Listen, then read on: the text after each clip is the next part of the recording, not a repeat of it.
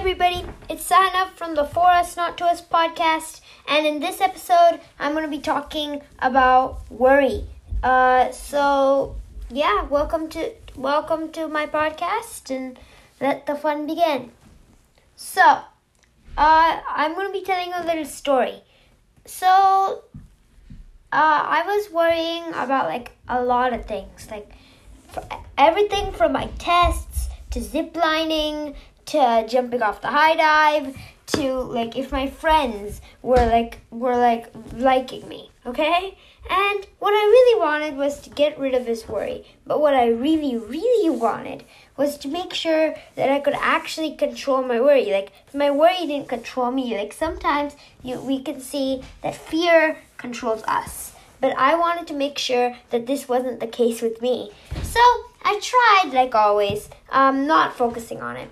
But by now, you must know that doesn't always work.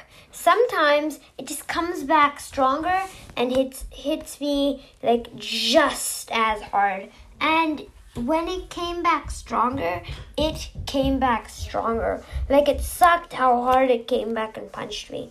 I ended up being more scared, and it even appealed to my sense of logic to be worried, and that was very scary.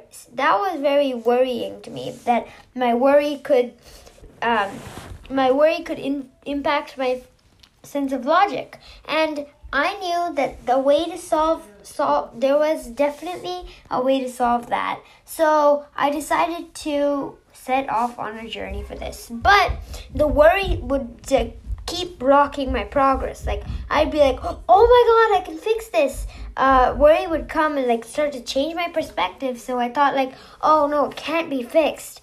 When I thought I could fix it by changing the meaning of worry, for example, worry came in the middle and interrupted me and said oh my God, it might alter your free will and your mind, right? But really, I'm making a conscious change, so I knew that wasn't true. But the worry started coming in, and it was really annoying.